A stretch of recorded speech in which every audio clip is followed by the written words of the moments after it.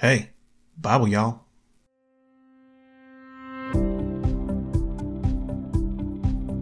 Hey everybody, welcome back to the Bible Y'all podcast for Sunday, January 28th. Happy International Lego Day, which are these little plastic interlocking colored bricks that were patented on this date in 1958.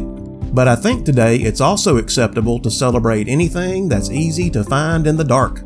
Stepping on Legos is the worst. One time I stepped on one and cut my foot and had to get a Tetris shot. I didn't have Legos when I was growing up, and the first time I ever saw a box of them, I didn't know what to make of it. One time though, back in the 80s, for a contest, I made a Lego sculpture of Bonnie Tyler. I still have it, but every now and then it falls apart. A new Lego store recently opened up here in my hometown. People were lined up for blocks. Okay, you're right, I'm sorry. Let me start over. Happy Pop Art Day, which is art that celebrates popular culture. Think like comic books, or that painting of Kramer from Seinfeld, or t-shirts with funky sayings on them, of which I have several. Speaking of which, in my 5 minutes of research, I stumbled across a t-shirt on a Christian website with a little red cross on it that said this shirt is illegal in 53 countries.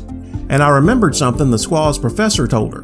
He said there's two kinds of conformists, those that do everything everybody else does, and those that do nothing anybody else does. Same thing either way, just like our political parties. So you can dress normal because it's normal, or you can dress weird because it's not. But they're just two sides of one coin and nobody will care. But a t-shirt with a little red cross on it goes decidedly against pop culture, and 27% of Earth will want to imprison or kill you or both. And almost everybody else will harass you, like that dude who got kicked out of that mall in Minnesota the other day for wearing a Jesus Loves You shirt. And I'm gonna tell you, that makes me really want to start selling Bible Y'all t-shirts. Our reading for today is Exodus 5:22 through 7:25, Matthew 18:21 through 19:12, Psalm 23 1 through 6, and Proverbs 5:22 and 23. So if y'all are ready. But hey, listen, if you do get bounced out the mall or fired or something for being Christian, don't sweat it. All that means is they kicked you out of hell. But before we get to the reading, let's me and the squad do a review of yesterday's study. Okay, so yesterday, on the 27th in the Old Testament, we read Exodus 4:1 through 5:21, and Moses is out in the middle of nowhere with the sheep, and God appears to him by way of a burning bush and tells him, "Go get my people out of Egypt." But Moses is like, "I can't do that." And instead of God saying, "Yes, you can," God says, "I know, don't worry about that. I'm going with you and I'll take care of it." And that's got to be in the top 5 of major profound things in the Bible. If you can't get at least 3 sermons out of that, you just ain't trying. But Moses is way too inside his own head about it, and he don't think he can pull it off. He can't think outside the box enough. All God has told him to do was just to go tell Pharaoh to let my people go. That's it. But Moses is like, "Nah, they won't listen to me." So God says, "What you got in your hand?" Moses says, "A rod." It's probably his shepherd's staff. God says, "Okay, throw it down over there." And he did, and it turned into a snake. And Moses ran from it. But God goes and gets him and says, "Just grab it by the tail." And he does, and it's his rod again. He's a good daddy. And God explains to him, "This is the kind of miracle I'm going to do with you when you get there, that they may believe that the Lord God of their fathers, the God of Abraham, the God of Isaac, and the God of Jacob, hath appeared unto thee." Notice God does not say, "So they'll let my people go," because he knows that won't do it. Which makes me think this little display was for Moses' benefit to get him to agree. Next, God says, "Put your hand inside your coat." So he does, and when he pulls it out, it's all leprous and full of death. And he does it again, and it's fine. God says if they won't hearken to the voice of the first sign, that they will believe the voice of the latter sign. And I wonder if that second sign wasn't partially for Moses too, as if God was trying to say, "Moses, you really don't want to cross me on this." But either way, Moses still wants to argue about it. He says, "Lord, I am not eloquent, but I am slow of speech and of a slow tongue." Most people think that means he had a stutter or some kind of speech impediment, but nobody knows for sure. And that wasn't enough to convince God to change his mind, because God's like, "Who hath made man's mouth? Or who maketh the dumb or deaf or the seeing or the blind? Have not I the Lord? What do I care if you think you can do this or not? I'm going to go with you, and I'm going to go with your mouth too. And you'll say what I put in there for you to say." But Moses still ain't on board. He's like, Lord, send, I pray thee, by the hand of him who thou wilt send, as long as it ain't me. By this point, even God is losing patience. And he's like, Moses, I'm sorry if I gave you the impression that this was a discussion, 'cause it's not. That's why I keep saying shall and not if you feel like it. If you're really that worried about your slow tongue, you can let your brother Aaron do all the talking for you. Now get up and do what I tell you, or the next time you see me coming, you better run. It's a Bob Dylan song. Turns out that wasn't going to be very long, 'cause as soon as Moses goes back to tell his father-in-law that he's got to go do something, God appears to him one more time to tell him that everybody in Egypt that wanted him dead is now dead themselves, so it's safe to go back. Just to take that stressor off of him, I guess. And it's in this second vision that he reveals to Moses that after the Egyptians don't listen and don't let Israel, God's firstborn, go, part of God's negotiation tactics will be to kill every firstborn thing in Egypt. And it's fascinating to me that Moses had to agree and begin this act of following God before God would reveal that to him. That speaks volumes about a lot of things on a lot of levels. And this next part is weird and hard to understand. It says, and it came to pass by the way in the inn, which is a mistranslation. It might have been an inn, but the word just means a lodging place and is more likely a cave or under some trees or something, just wherever they happen to decide to spend the night. Anyway, while they're there, the Lord met him and sought to kill him. And the Septuagint says the angel of the Lord, which is probably more accurate than the KJV. But why though? I mean, he was doing what he was told. What was God's problem? Well, Zipporah, Moses' wife, shows us. 'Cause she took a sharp stone and circumcised their son and threw the foreskin at Moses' feet, which means he had not been circumcised already, 'cause that's not something you do twice. And that's a major rule violation for Moses. Circumcision is the thing that formalizes the Jews' holiness. They're coming out of the world. That Moses hadn't done this was indicative of his having one foot still in the world. And since Egypt is often used in the Bible to represent the world, this is his decision point. Zipporah apparently recognized this better than he did. Probably she saw the vision too, and was not about to allow him to go off on this mission half-cocked. So she took care of it, and then the angel let him go. Then Zipporah says, a bloody husband thou art because of the circumcision. And more accurately, what she said was, because you are a bridegroom of blood to me. And according to the Cambridge commentary, the term blood bridegroom was some kind of colloquial saying of the time, and referred to the Jews' custom of circumcision. And the way the King James is written, it sounds like she's being hostile with Moses, but the idea is, the reason Moses had incurred God's wrath was because he was not a blood bridegroom, because he didn't circumcise his son like he was supposed to, so she fixed that for him. And now he can get on with his mission. And soon as we get that bit of distasteful business out of the way, God appears to Aaron and says, go meet your brother Moses in the wilderness. And Aaron does not argue. He just gets up and does it. And the two of them met with the people of Israel and did the signs in the sight of the people, and the people believed and worshiped God. Okay, so far so good. In chapter 5, Moses and Aaron go see Pharaoh. And they're like, God says to let us go 3 days in the wilderness and worship. And Pharaoh blows a gasket. He's like, who is this Lord guy that I, the king of the world, should listen to him? I ain't letting nothing go. And Moses and Aaron are like, no, seriously, you need to let us go. We're asking nice. Do you want God to fall on us with pestilence and the sword? 'Cause this is how you get pestilence and swords. But no go. Pharaoh's like, who do y'all think y'all are to tell me when the Jews can work or not? Y'all need to shut up and get back to work with them. Matter of fact, 'cause of this little stunt, just to show you how much of a jerk I can be, I'm going to take away all their straw.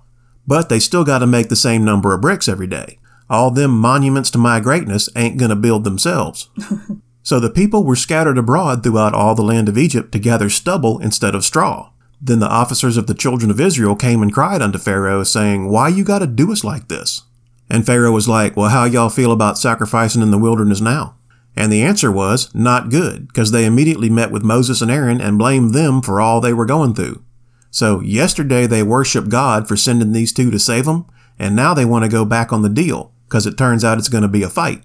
And I'm struck that in the Old Testament, the Jews are portrayed as both fickle and stubborn. And what a nightmare of a combination of personality traits that is. Of course, that's exactly the kind of people God would choose as his own just to make a point. And it's still true, and they know it, Because the Jews have this saying that if you want 4 different opinions, find 2 Jews. But that's as far as we read. Yeah, so things tend to get harder before they get better. And how do we react to that? Do we stay confident in God's plan, the source of our hope? The Hebrews had a few tough days, but the plagues probably gave them some time off. They could use their imagination about how good God must be, or worry about what Pharaoh would do to them next. The choice was theirs. And then in the New Testament, we read Matthew 18, 1 through 20, which starts out, "At the same time came the disciples unto Jesus, saying, Who is the greatest in the kingdom of heaven? So right after Jesus had just got done predicting that he would be rejected by the Jews and condemned and crucified, the apostles were still entertaining worldly and selfish ambitions of wealth and honor and power, and arguing with each other over who would be the greatest. But Jesus wasn't having it. He's like, well, none of y'all, that's for sure. See this little kid over here? Verily I say unto you, whosoever therefore shall humble himself as this little child, the same is greatest in the kingdom of heaven. If you can't become as little children, ye shall not enter into the kingdom of heaven. You ain't even getting in.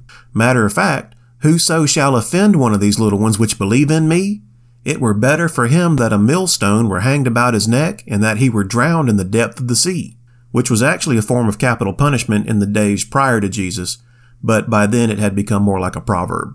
And by offend, he means to turn them away from God.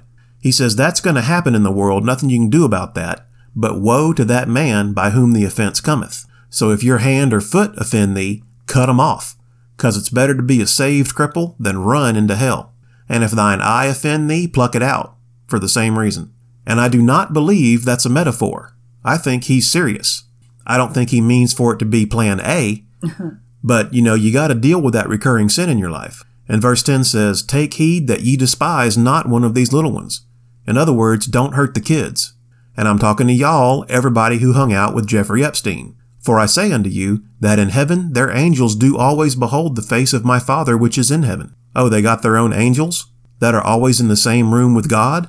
I wonder if all them Hollywood and government Epstein types find that even the least bit disconcerting.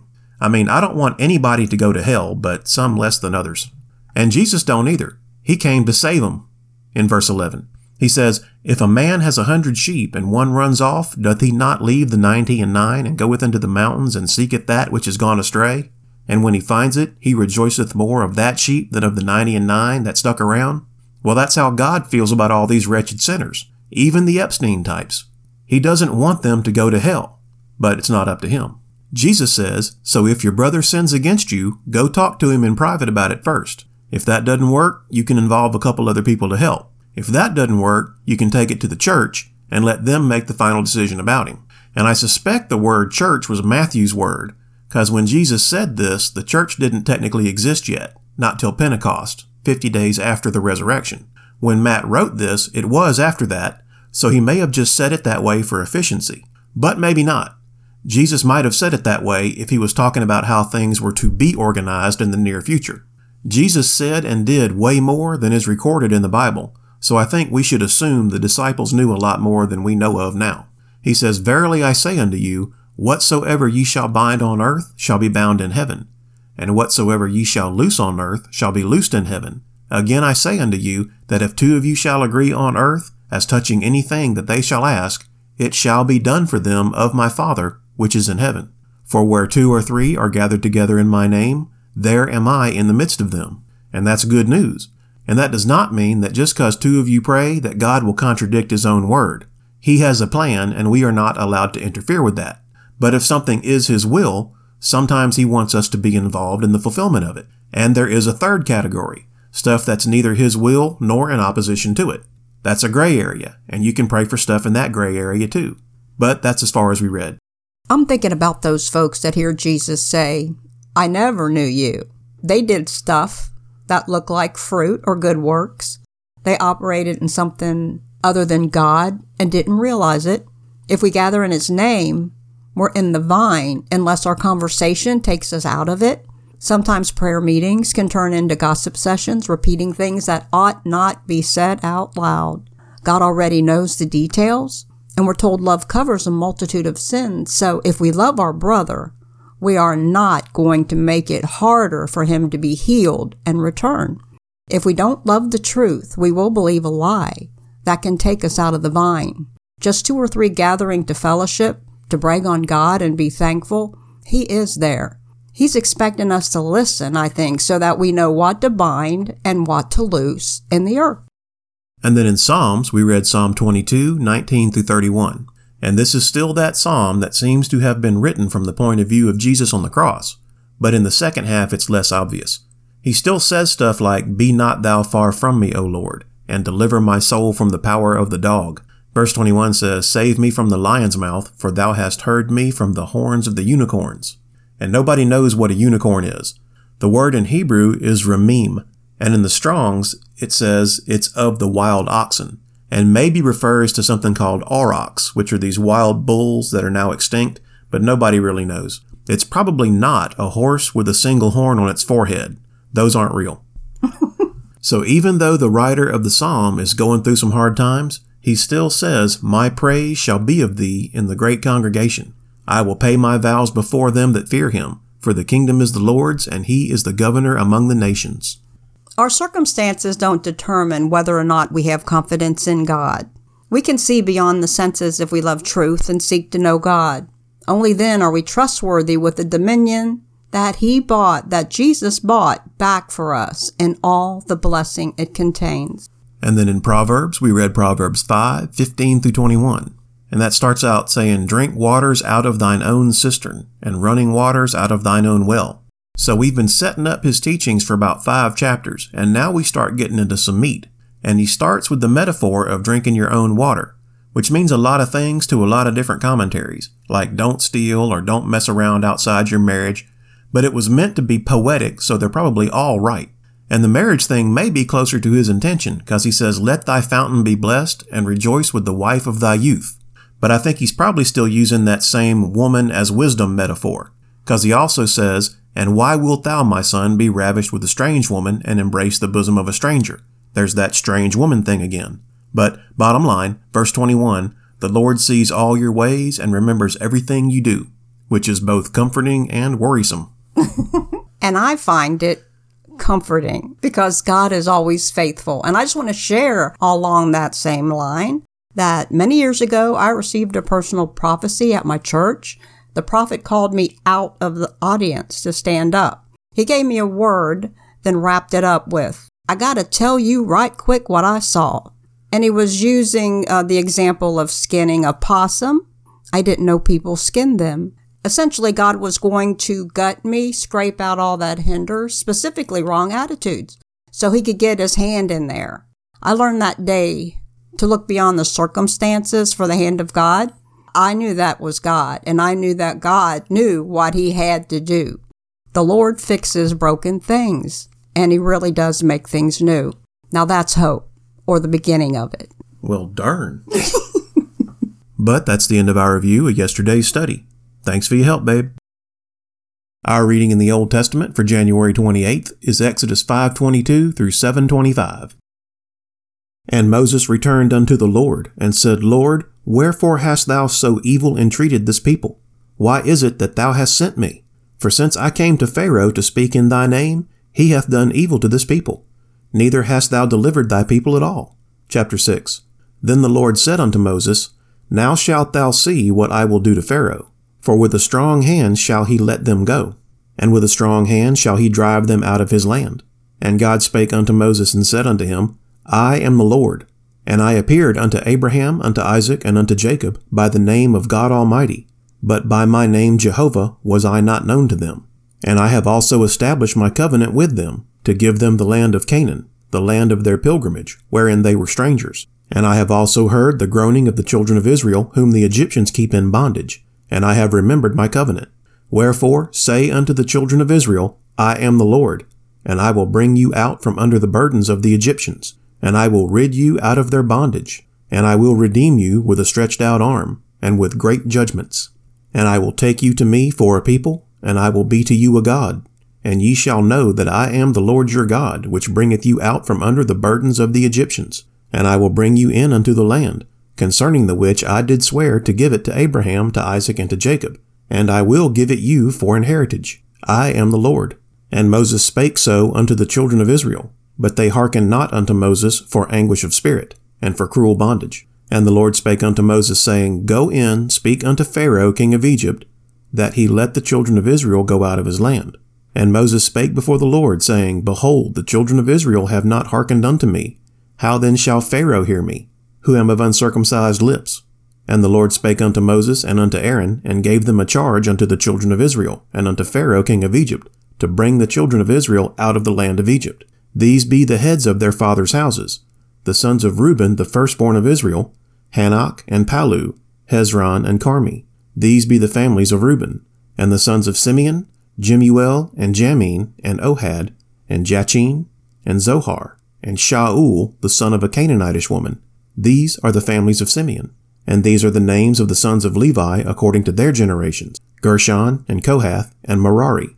And the years of the life of Levi were 137 years. The sons of Gershon, Libni, and Shimi, according to their families. And the sons of Kohath, Amram, and Izhar, and Hebron, and Uziel. And the years of the life of Kohath were 133 years. And the sons of Merari, Mahali, and Mushi. These are the families of Levi according to their generations. And Amram took him Jochebed his father's sister to wife, and she bare him Aaron and Moses.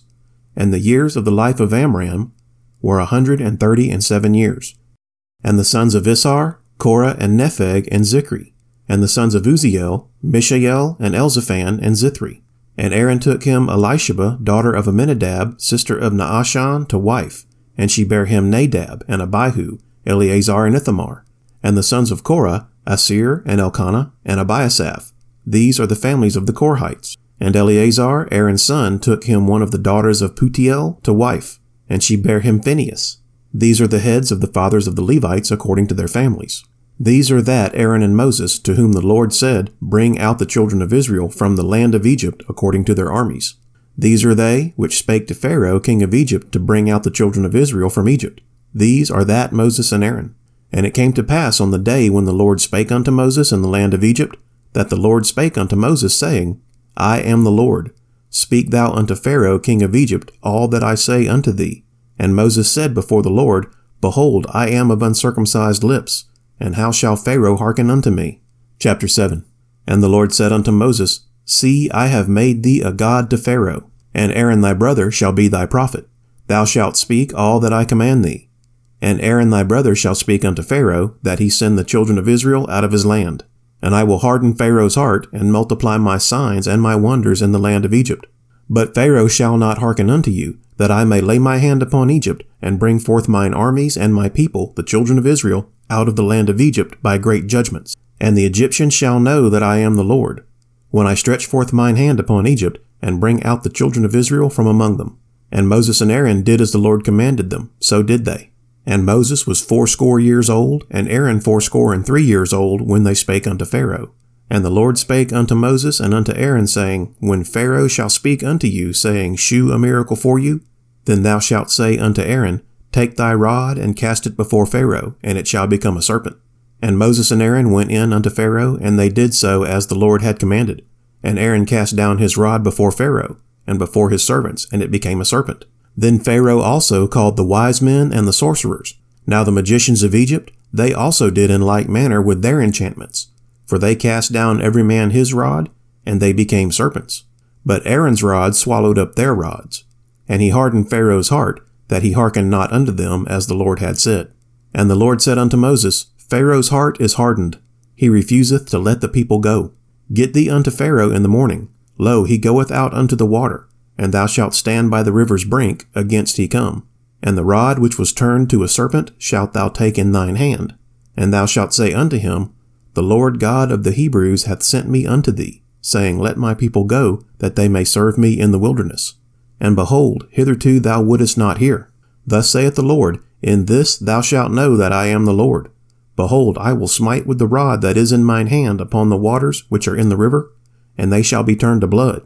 And the fish that is in the river shall die, and the river shall stink, and the Egyptians shall loathe to drink of the water of the river. And the Lord spake unto Moses, Say unto Aaron, Take thy rod, and stretch out thine hand upon the waters of Egypt, upon their streams, upon their rivers, and upon their ponds, and upon all their pools of water, that they may become blood, and that there may be blood throughout all the land of Egypt, both in vessels of wood and in vessels of stone. And Moses and Aaron did so, as the Lord commanded. And he lifted up the rod and smote the waters that were in the river, in the sight of Pharaoh and in the sight of his servants, and all the waters that were in the river were turned to blood. And the fish that was in the river died, and the river stank, and the Egyptians could not drink of the water of the river. And there was blood throughout all the land of Egypt. And the magicians of Egypt did so with their enchantments.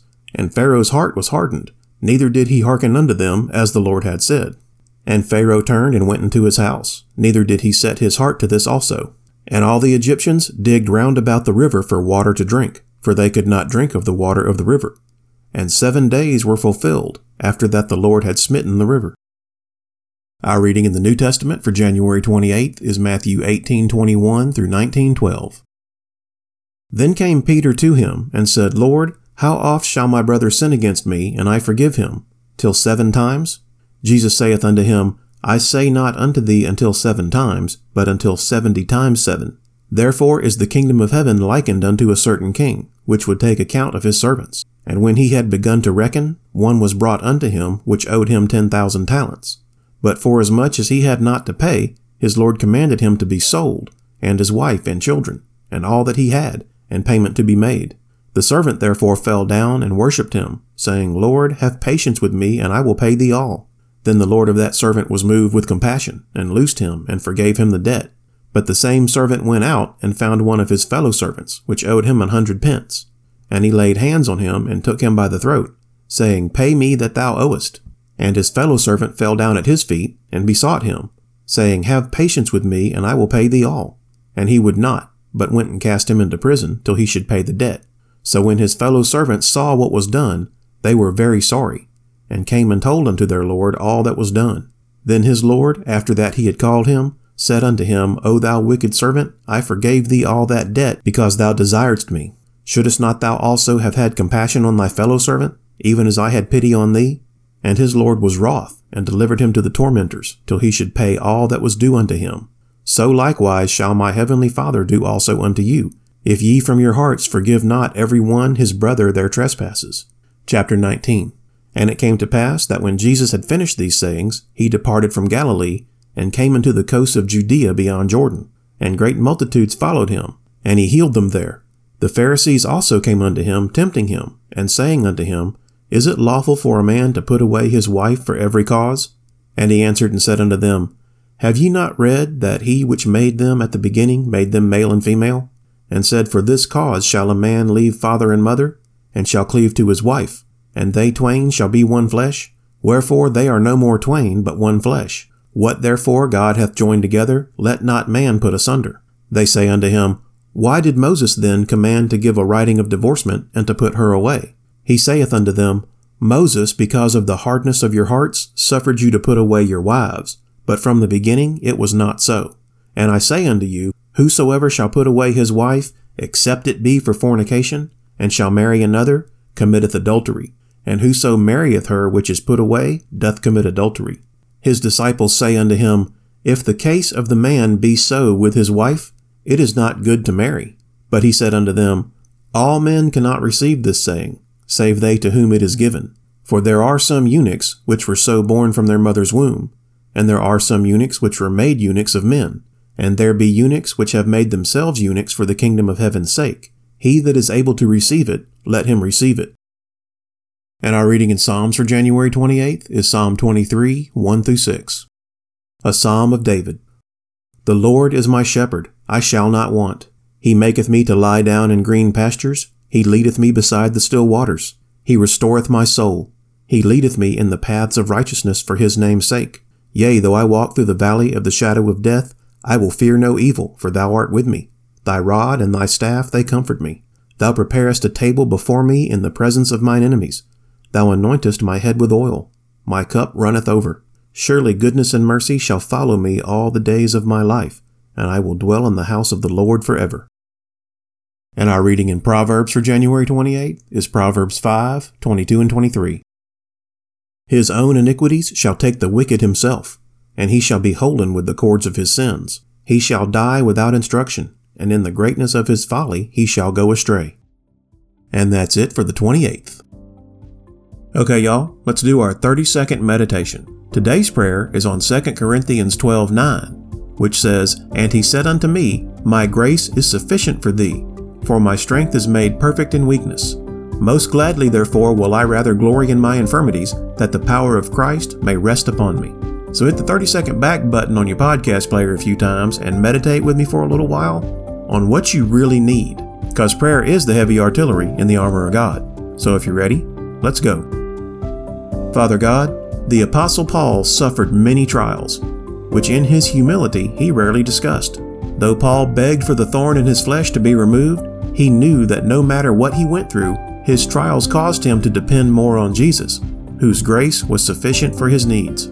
Father, we ask that you deliver us from trials and tribulations, but if it is your will that we suffer, help us to endure them humbly, so that your strength and glory will shine through our weakness. In Jesus' name, amen. Okay, that's all the Bible yawling I got for you tonight.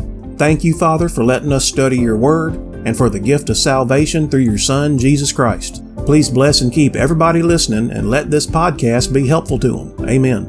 You can find Bible Y'all on Podbean, Spotify, iHeartRadio, Amazon, Google, CastBox, and Facebook. If you like what we're doing and you want to support it, what I really need is for y'all to pray for me and Bible Y'all Squaw and all our friends and family. If you got any prayer requests, email them to BibleYallPodcast@gmail.com. Otherwise, just go on out and try to make the world a better place. And if you can't make the world any better, just try not to make it any worse. Thanks, everybody, and God bless y'all.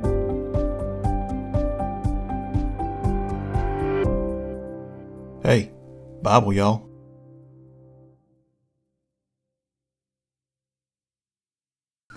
Volumes. Valiums. Did I say Valiums? Valium is a drug. You just said... I always have. My whole life. I've done that. Oh, okay. Never mind. Ever since I was a kid. It's like the way I say penguin. Huh? What? You may not have noticed. I did. But I have a southern accent. It's not very pronounced, but it's there.